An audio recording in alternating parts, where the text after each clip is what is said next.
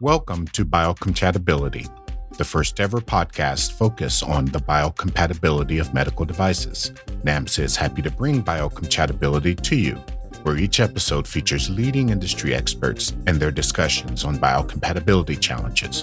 Be sure to visit www.namsa.com for more information and to access all podcasts and transcripts. We hope you enjoyed today's episode. Hello, everyone. Welcome to episode 2 of Biocompatibility. We're still able to say it, so that's a good sign. So I think we're moving past that. So I think I've gotten better. Hey, my name's Sherry Bibbins. And this is Don Pohl. We're glad to have you back for episode 2, and we're glad that at least we've been given the opportunity to record episode 2. I think that means we maybe did something right. Yeah, I think so. I think there's, been some that have indicated to keep on going. So we'll keep on going and move on. Right. We'd love to say we're number 6 on Apple Podcasts and we're getting all 5-star reviews, but we can't necessarily say that yet. So maybe someday, but I don't know that we'll ever get to number 6, maybe number 600. Let's not get right crazy into the world of metrics and that sort of thing quite yet. I don't think we're there. But we'll see. Right. Yeah. Someday. Anyway, so we are going to talk about CSI, cracking the case. That's our title for episode 2. And when we refer to CSI, we actually learned this term. I had never, in all my years at NAMSA, hadn't called cytosensitization and irritation CSI until we were in kind of an experiential setting with some FDA reviewers, and they kept referring to CSI. And I was like, do they mean cytosensitization and irritation? And sure enough, they did. So that's so much easier. It is. And in the world of biocompatibility, we love our acronyms. So it's always good to have just one more. Why not? One more. More that's fun and also has TV shows. And Exactly. So anyway, we're cracking the case on CSI today. And going to talk a little bit about cytosensitization and irritation. And these studies, as you know, or you may not know, nearly every medical device that is out there that touches the body in one way or another needs this type of evaluation. So we're talking about cytotoxicity, sensitization, skin sensitization. Ooh, that's easy for me to say. And intracutaneous or irritation of the skin or different types of irritation studies. Yeah. So the big 3, and certainly it doesn't mean that, all of the companies out there for all medical devices test against these 3 endpoints, but they, as you said, Sherry, as long as the device contacts the human body or makes contact with the patient, more historically speaking, then certainly they have to be evaluated. The endpoints have to be evaluated. So it's hard to get a device on the market, especially more invasive devices for sure, without this type of testing. Right. So, by numbers, they certainly got to be the top 3 for any companies that do this type of testing. They got to be the top 3 in terms of whether it be volume. Testing or certainly volume. Right. So I was just thinking, so when we talk about the evaluation process, obviously we're referring to the kind of the overall umbrella document of ISO 10993 Part 1, which is, gives us the guidance on the biological evaluation of medical devices. And then these 3 are endpoints that are pointed out in that table that's found in the annex of Part 1, but they each have their own 10993 standards. So it's interesting because lots of folks just look at Part 1 and want to use it, as a checklist, right? But if you're doing sensitization or even irritation for that matter, there could be multiple different ways that it can be evaluated, and those are found in their separate parts of the ISO 10993 documents. Yep. Yeah. So, aside from Part 1 giving us the overall general guidance, we're talking for ISO 10993 Part 5, and then Part 10 for, as it stands today, both sensitization and irritation both get covered in Part 10. So again, and even inside those standards, whether it be Part 5 or Part 10, for all these endpoints, there are quite a few different methods for how one goes about evaluating them or testing for them. Once you get down to the point that you need a test, it's a lot of testing that can be considered in terms of different methodologies. But which one you need, if you need a test, just depends on what's in part one in terms of how you go about your evaluation. But, for any of these, you also have to think about where you're submitting to. Keep that in mind as well, certainly, because, if you're looking at FDA's biocompatibility guidance in combination with ISO 10993 Part 1, and you're, worried about a 510K submission or some other type of submission, IDE, PMA, certainly because you're dealing with the FDA, you might view it a little bit differently based on their guidance. Yeah. So that's interesting. So when you talk about 510K submissions, so I did a little bit of, research on the FDA website. And so last year there were over 3,000 510K submissions. And some of these things are large instruments or MRI machines or X-ray machines or software. So obviously not all those things require a biological evaluation such as this. But I don't know, maybe if you think about 70% of those need, cytosensitization and irritation. So we alluded to the fact that any laboratory that probably does this testing, these are if they do in vivo and in vitro testing, that is, these are their top three tests in volume would be our suspicion. They're probably, I'm looking at NAMSA data. I'm not sure they are in that order in for us, but certainly volume wise, cytotoxicity is clearly thousands of those that we perform every year. Yeah. And across the industry, especially just speaking about medical devices. Yeah. I mean, across the industry, it's got to be in the tens of thousands of those studies that get done. Again, not necessarily at NAMSA, but just all the laboratories and across the globe. It's got to rank number one, I would tend to think, because, it's viewed as a screening study. It's supposed to be really sensitive and really useful for making predictions about overall safety. And so it garners a lot of attention. And, in terms of, what I always refer to as the tabular assessment of medical devices, when it comes to biological endpoints, it's the first column. So the tabular assessment. But is it still the first column? Isn't now characterization the first column, Don? When it comes to biological endpoints, it's okay. Technically, yeah, you're right. Okay.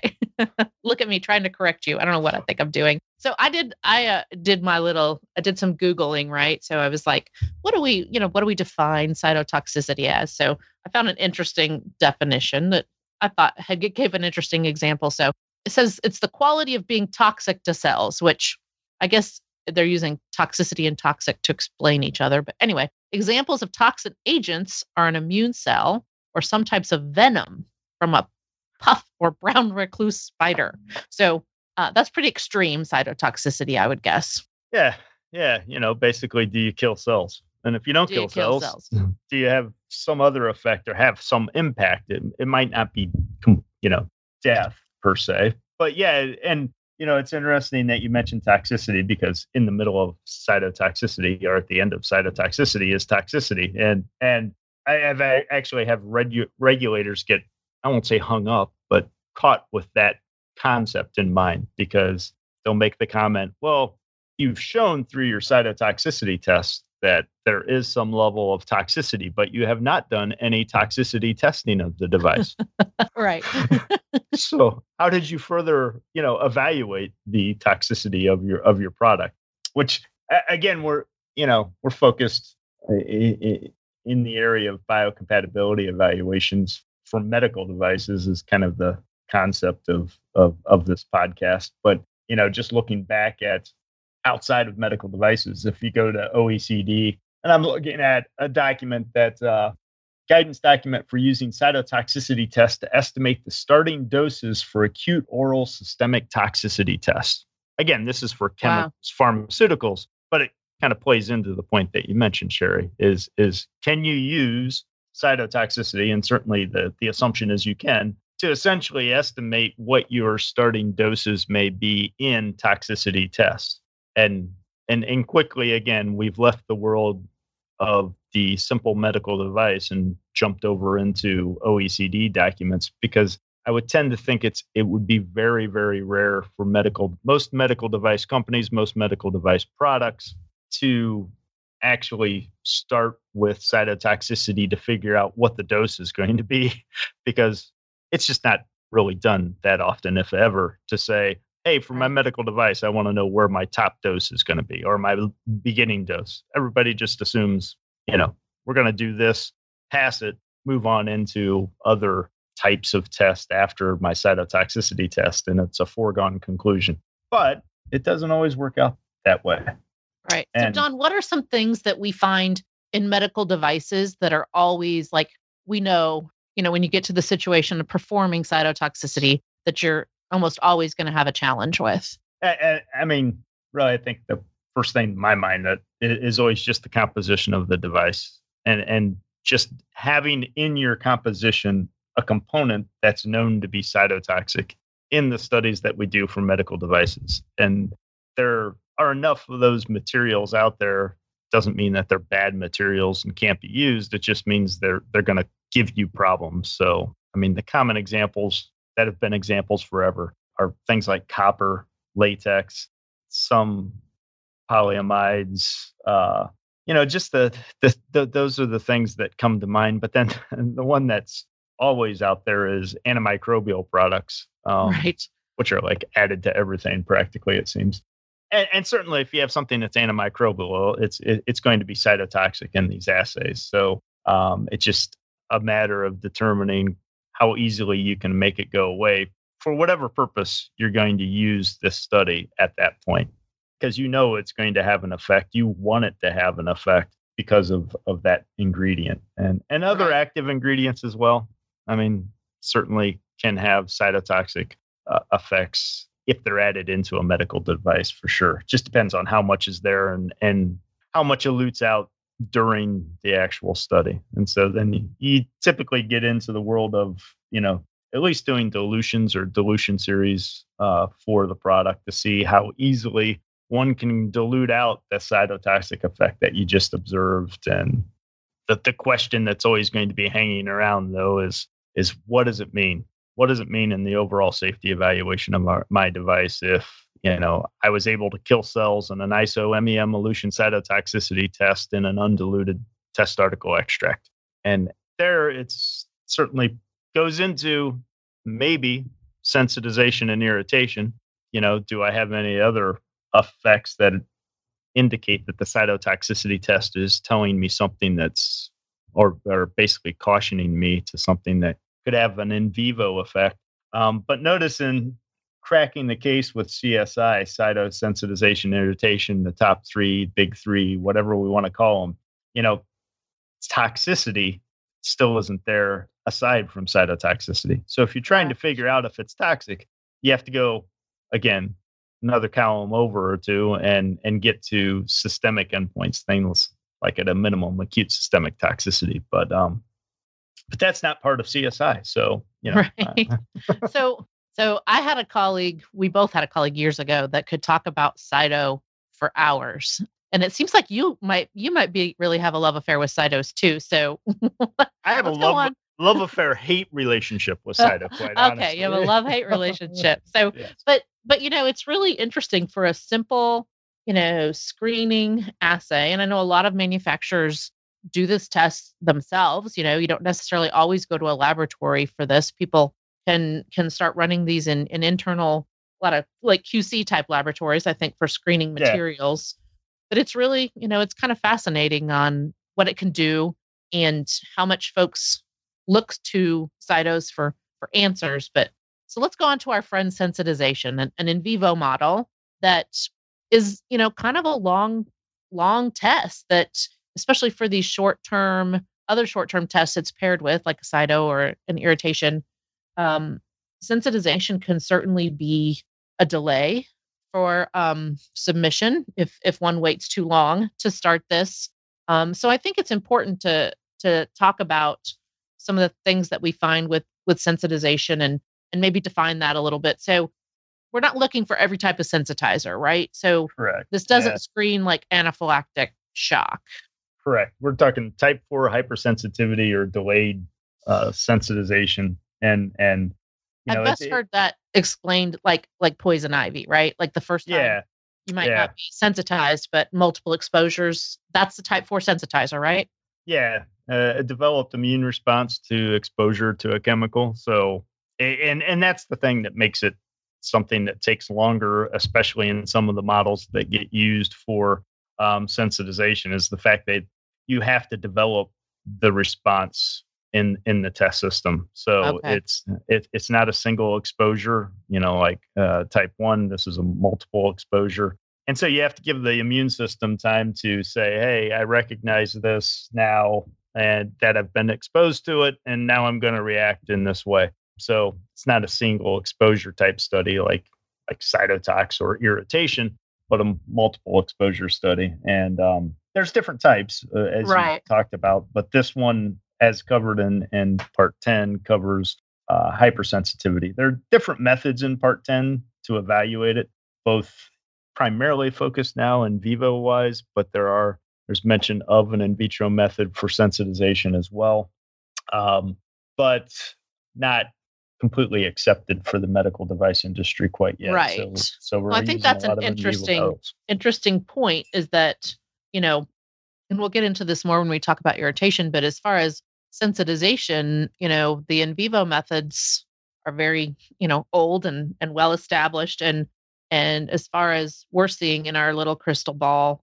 there's not some equivalent in vitro methods to replace, for example, the maximization, the longer exposure, multiple dose type studies.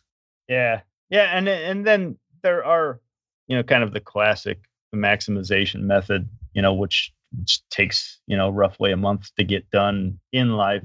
There are shorter studies that are still, evaluating type 4 sensitization, and they can be done in a week's time. But then you get into the world of, is every regulatory body across the globe going to accept that method? And kind of right now, I think the most widely accepted is the maximization method of sensitization testing.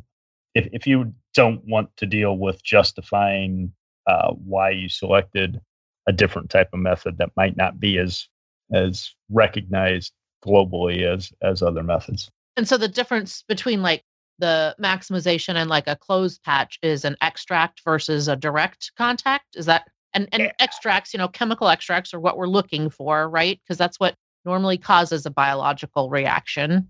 Yeah. And the most common method, I would say, for the maximization method is an extract-based study, for sure. That's how it gets performed. And on the closed patch side, I mean, you can technically do closed patch sensitization testing with extracts.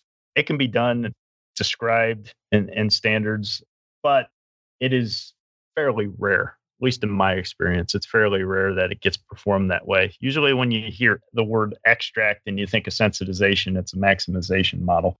Closed patch, usually you're actually patching a part of a product directly. So it is, a direct contact type sensitization study. It's kind of similar to, the human sensitization tests that you see, which are actually in Part 10 as well, way back in the informative annexes, where you actually, expose a person to something to see if you develop an allergic reaction to it. And so, yeah, the closed patch is more along that lines. And then the other methods still in vivo based. It's just a matter of a different model for evaluating type 4. And the some of the other models become quantitative too, where you actually measure an endpoint to tell you whether or not the test system has become sensitized, which is definitely a nice added benefit as compared to the more Draize scoring schemes that you see in the other models. Excellent. Okay. And I've had people ask me this, like, how often do people ever actually find sensitizers in medical devices? And, it's a long study. It's kind of a pricey study. There's lots of questions as to, we still do this, but do we ever really find sensitizers? and I know that, we could probably talk about the hypothetical forever, and that we're not going to answer that completely today, but it's fairly rare, right? Yeah, it's fair. I would say fairly rare that you find a sensitizer, and which kind of definitely speaks to the world of well-characterized materials, not novel materials that go into most medical devices. Not all, but most. Right. It's kind of the world we live in. Substantial equivalence back to something that already exists. So yeah, in terms of, again, where we started today, cytotoxicity, not uncommon to see cytotoxicity failures. In some cases, pretty much predict cytotoxicity failures to some degree. But sensitization, yeah, that's going to be certainly a rare case. But go to the eye and CSI irritation, Yeah. there, yeah, you probably see that one show up a little bit more frequently for sure definitely more frequently than sensitization, but still not as frequently as cytotoxicity.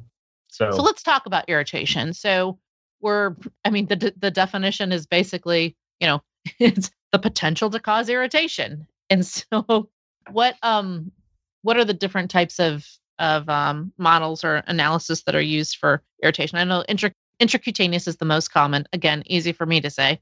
Then you have similar like direct contact type methods to almost like mirrors what sensitization does. Is that an accurate? Yeah, in terms of how you can actually test a product. Yeah, you can have direct contact models. You can have extract models. The intracutaneous is typically an extract model. It doesn't, you could actually dose a liquid device direct if one wanted to in an intracutaneous model. But yeah, there's direct contact models as well. And then there's just a lot of different models for irritation. Sure. ISO 10993 Part 10 is kind of loaded up with different types of irritation. And again, we're primarily looking for an acute irritant response, which I guess by that definition, I could be myself defined as an irritant to some people. I don't know. But maybe a more chronic irritation. I don't know. Can't we all? Maybe people who are listening to us now are 20 minutes in and like, all right, this is acute irritation. Yeah.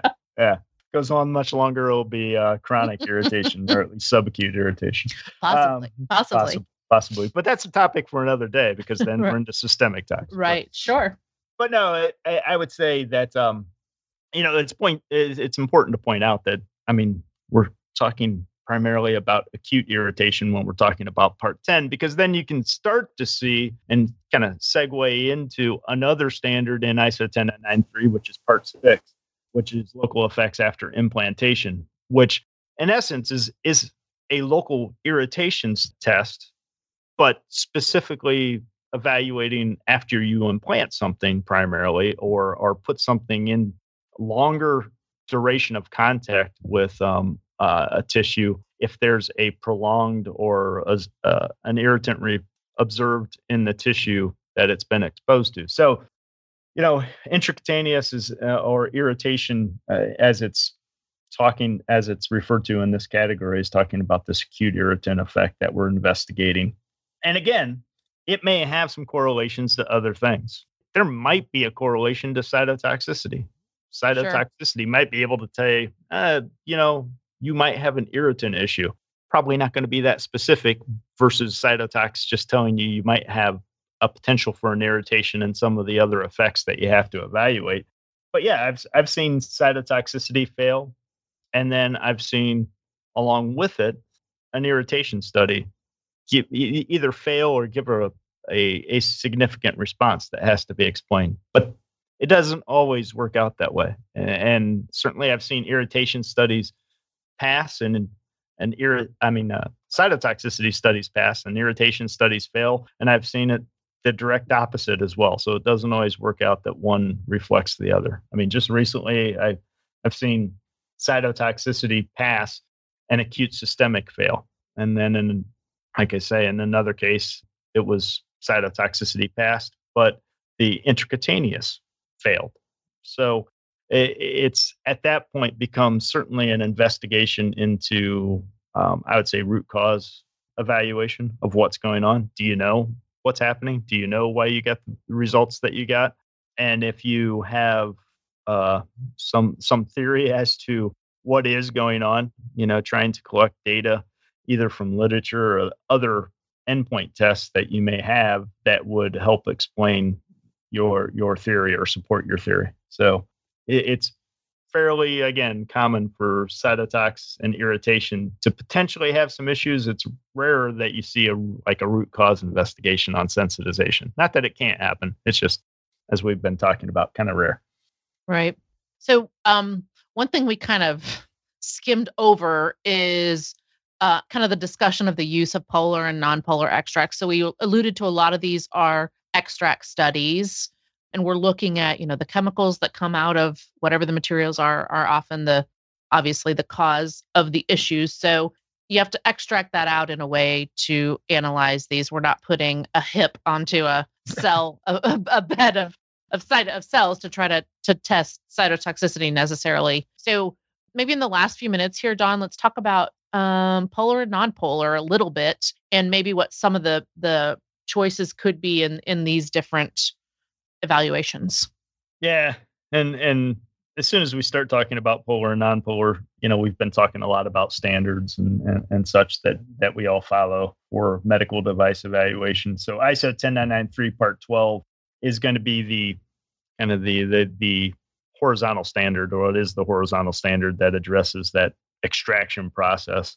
And in there, it talks about polar and nonpolar and selecting vehicles to mimic different types of tissues and such that are inside the human body or in the human body. And as soon as you touch the human body, you're going to have an exposure, which is in essence going to be both polar and nonpolar body fats, as well as other types of chemicals or potential chemicals. So things that are soluble in water, things that are soluble in organics, essentially. So for cytotox, it just so happens that the extraction typically is done in serum supplemented cell culture media, which has been shown to have both polar and nonpolar characteristics to it. So you get, one vehicle to cover both there. But when you get into intracutaneous/irritation as an endpoint, if you're doing extractions and you're not doing one of those direct contact type methods, then polar and nonpolar is usually something like saline and a vegetable oil. Same thing on the sensitization side. And again, the vehicles can change across the methods, but typically we're looking at saline and a vegetable oil, saline, polyethylene glycol, things like that when it gets to sensitization as well. And regardless of which endpoint, whether it be cytosensitization or irritation, obviously the vehicle itself has to be compatible, if you will, with the test article that's being evaluated. So the point isn't to essentially dissolve the device. The point is to extract out of the device what the body may pull out of that device so that what comes out can then be evaluated in the study that we're performing. Excellent. Just in thinking about that, maybe we need to do a quick session, follow-up session on Part 12. It'd be interesting to discuss that and the temperatures and those types of situations. So maybe we do a episode 2B where we discuss Part 12 and go further into that, because I think it's a topic that lots of folks have challenges with, especially when submitting work to their laboratories. How do I know what test article to use? How do I know what temperature to use? And so we can maybe give some guidance there in a follow-up episode. Yeah, for sure. Now you use the word interesting and again, it's all relevant or relative. It's all relevant. It's all relative. Yeah. I guess if you're listening to this, you may be interested. It should be relevant, right? Exactly. I don't know. It's relevant to us. So great, Don. I think we did obviously some high level talk here on CSI. In general, the importance of these three is, they have pretty high importance across the industry, and the tests are performed repeatedly on schedule at various laboratories. They're running these tests every day. So I think it's a big part of the business of evaluating medical devices for biological safety. So super important, and we're happy to discuss these in further if anybody has any feedback and wants us to go deeper on any of these topics. But I think for today, this is going to be a wrap. Don, how are you? All right. Yeah. I mean, we could go on for, hours. Quite some time, but that's not the point. So not the point, not the point of a podcast, right? So anyway, thank you all for joining us for this podcast. We're happy that you're here for Biocompatibility. As always, please look us up in your podcast stores. You can go to namsa.com/resources/podcasts to find links to subscribe and download all that good stuff. To access additional information about cytosensitization and irritation on the NAMSA website, please go to www.namsa.com/CSI podcast. That's www.namsa.com/CSI podcast. And we will catch you here on our next episode. Thanks for listening. If you enjoy Biocompatibility, we'd love for you to subscribe, rate, and give a review on iTunes or your favorite podcast store. For free resources and material, remember to visit www.namsa.com/resources/podcast.